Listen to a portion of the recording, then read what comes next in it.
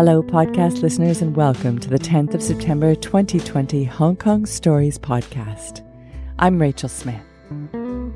It's been wet out there, folks, and we hope that you're wearing your most sensible shoes.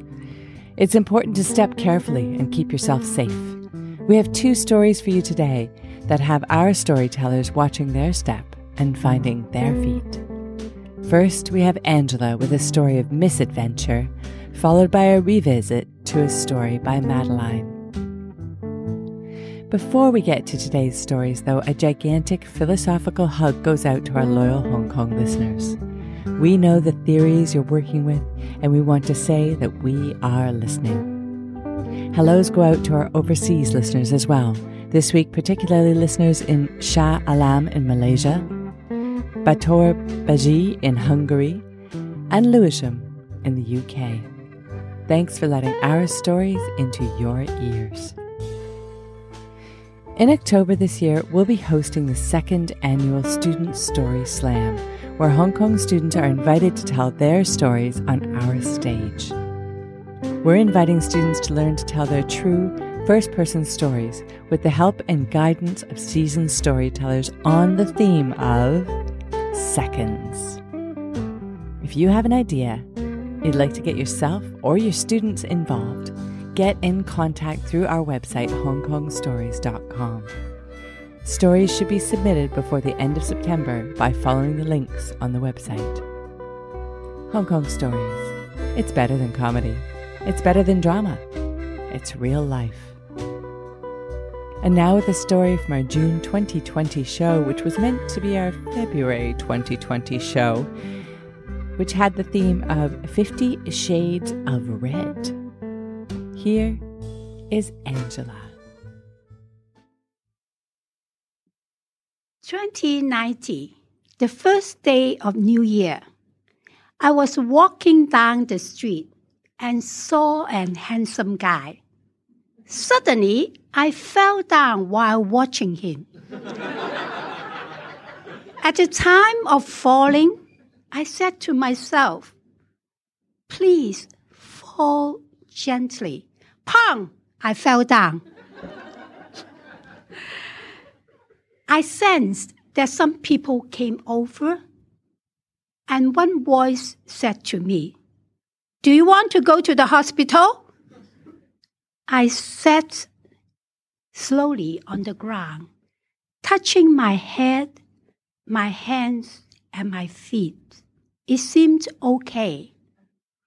Then I slowly stood up, and my stairs were unstable.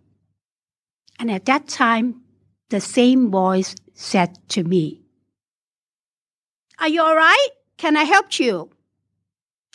I turned my head. Oh, this is the handsome guy I just saw. His face is very familiar. Look like a movie star. What is his name? I couldn't remember. Right, Andy Lau. I looked at him and he looked at me. And I said, okay, thank you. And the handsome guy gently and slowly walked with me for 5 minutes.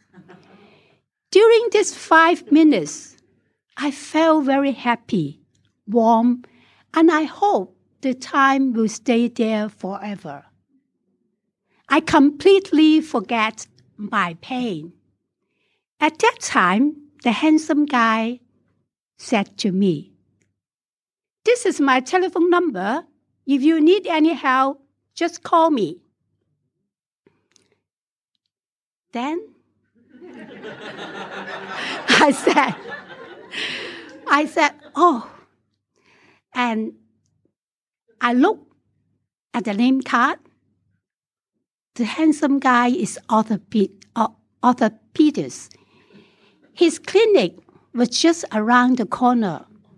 So I put his name card into my pocket, and then I went home alone. On that night, I thought about this instant and fell asleep sweetly. The next morning, I woke up. When my feet put on the ground, it hurt. I looked at my knees, black, blue, and swollen, and no red. Each morning, I had a habit of swimming. On that day, I was a little bit uneasy. Should I go to swim? But after each swim, I feel refreshed, relaxed, and re-energized. So I decided to go to swim, despite my knees were painful and my steps were unstable. Then I think about this, and from my home to the swimming pool would took about 5 minutes. On that day, it took about 35 minutes. I walked this way. I have to walk a step at a time. I just walk a step and stop a step, so that I can have an opportunity to look at the blue sky and the white clouds.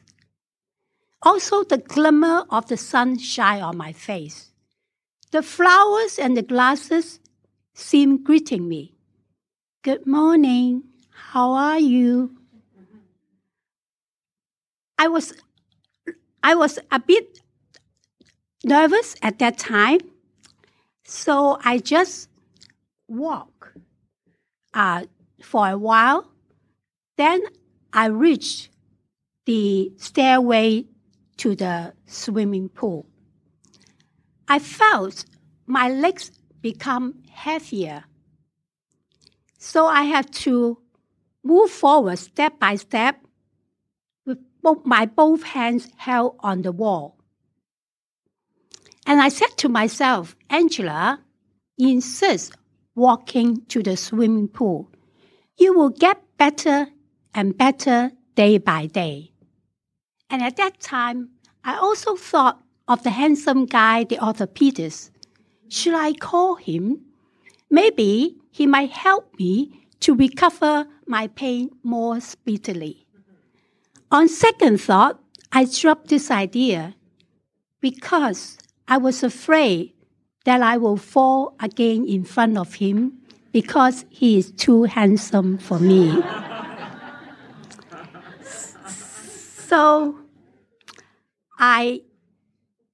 upon arrival to the swimming pool, I slightly kick my legs in the water and swim slowly.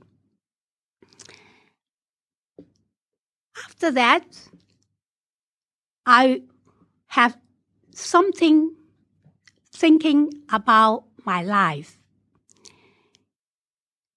During the slow walking lasts for about 2 months. My pain faded away with time. Before the fall down, I used to run here and there, and sometimes I lost my way. And I told myself, is that what I wanted in life? After the fall down, I have the opportunity to appreciate the beautiful size of the road and also the fragrance of the flower and also the sunshine on my face. I think this is simple happiness. Actually, happiness is very simple. Enjoy the moment.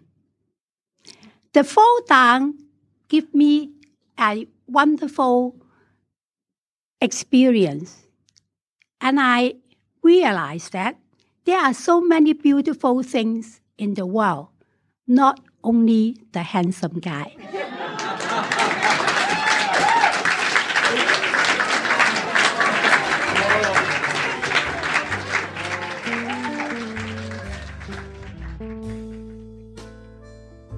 There are more things in heaven and earth than handsome guys.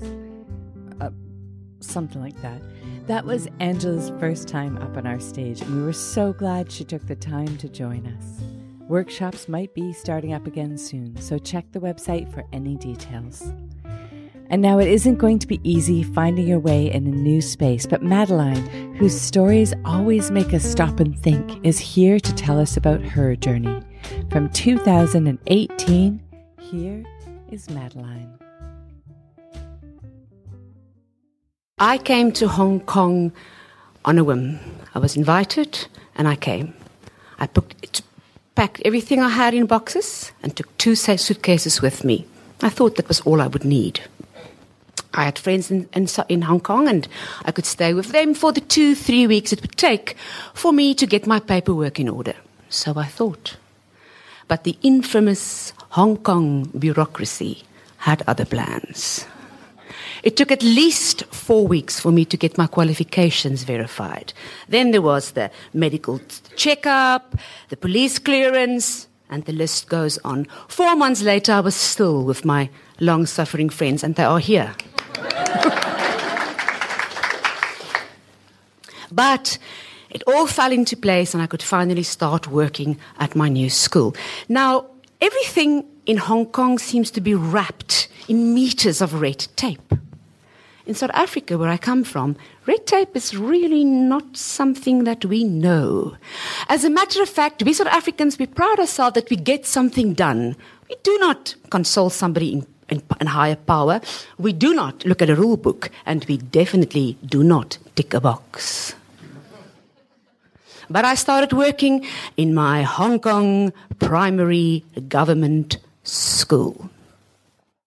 Now, I came from a high school, international in South Africa. The children came bare feet to school, not because they couldn't afford shoes. No, we really catered for the affluent hippie, actually. And rules there were really mere suggestions in actual rules.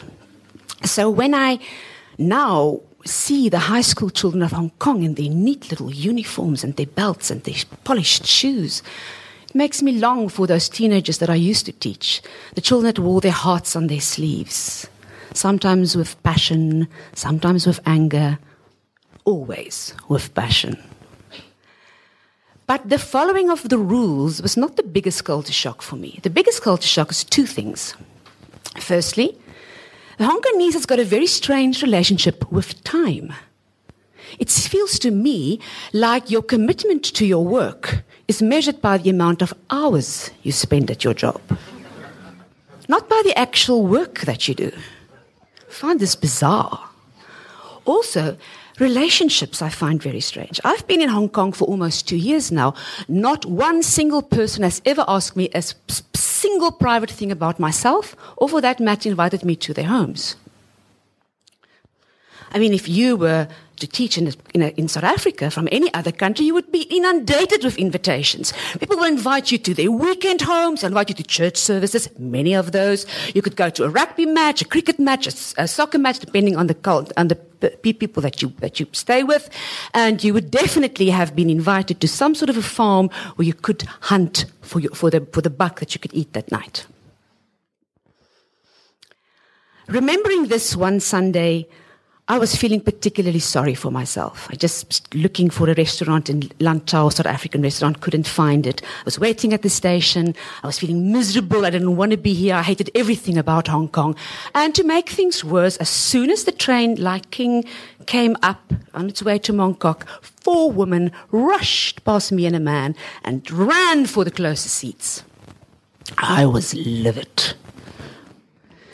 But then the man, who was also lost his seat, turned to me and he said, "Never mind." Now, it was strange, and I looked at him and it was a brief smile, and it was it.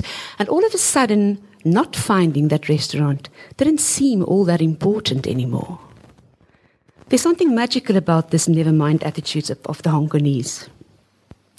It means that people living literally on top of one another are really unaggressive, definitely non-violent. It also, I think, means, for me, it's a prerequisite for happiness. But, as a South African, I do fucking mind. it's difficult to give that up. I try very hard, but it's difficult. Although, I must say, it's nice to feel safe. In South Africa, safety has become a bit of a luxury. No, it's a luxury. If you can't afford security guards, security gates, security camera, you are basically screwed. Well, actually, you're screwed even if you can afford it. But so now feeling safe, walking in the evenings in the streets, it's like I really appreciate that after living in the trenches of South Africa for so long, even though I will always be in my heart of hearts a South African. I have also learned to appreciate the rules, somehow. Well, I'll tell you what happened exactly. I was doing an art class here in Hong Kong with a teacher, and afterwards I posted my work on Facebook. Now, I've done this before in South Africa, art classes, posted my work, but I've never been so overwhelmingly praised by people. South Africa, the art classes is a little bit like, pass the red wine, and that's cool. Here, this young guy was making me follow the rules. You hold your brush like this, and this is how you apply shade. So there's something to say about the rules. Also, sometimes I realize that my colleagues is not really aloof. Even though my warm African heart feels rejected, it's not really aloofness. What it really actually is, it's probably impolite to ask. People have to create, I suppose, mental space because they live so much on top of one another. So now I'm very much aware of how polite they actually are. Politeness is very much part of the Hong Kongese whole sort of being. I was walking in the street again the other night, and I was trying to find a bus stop. Didn't know where it was, so I asked a guy, and he didn't know either, and that should have been it. He was going to help me find that bus stop, even if it kills us both. After a while, I just couldn't take it anymore. I ran into a Mannings and hid behind an aisle of hair accessories. Not my proudest moment, I admit, but the politeness are really sometimes overwhelming. So now I ask my colleagues to my house for supper, and I giggle at the delight that they have when I do ask them. I found the theatres, I found the music, I found like-minded people, so I've learned to really appreciate living in Hong Kong. Except this time thing. This quantity versus quality thing, except I could say, perhaps, never mind. Never mind.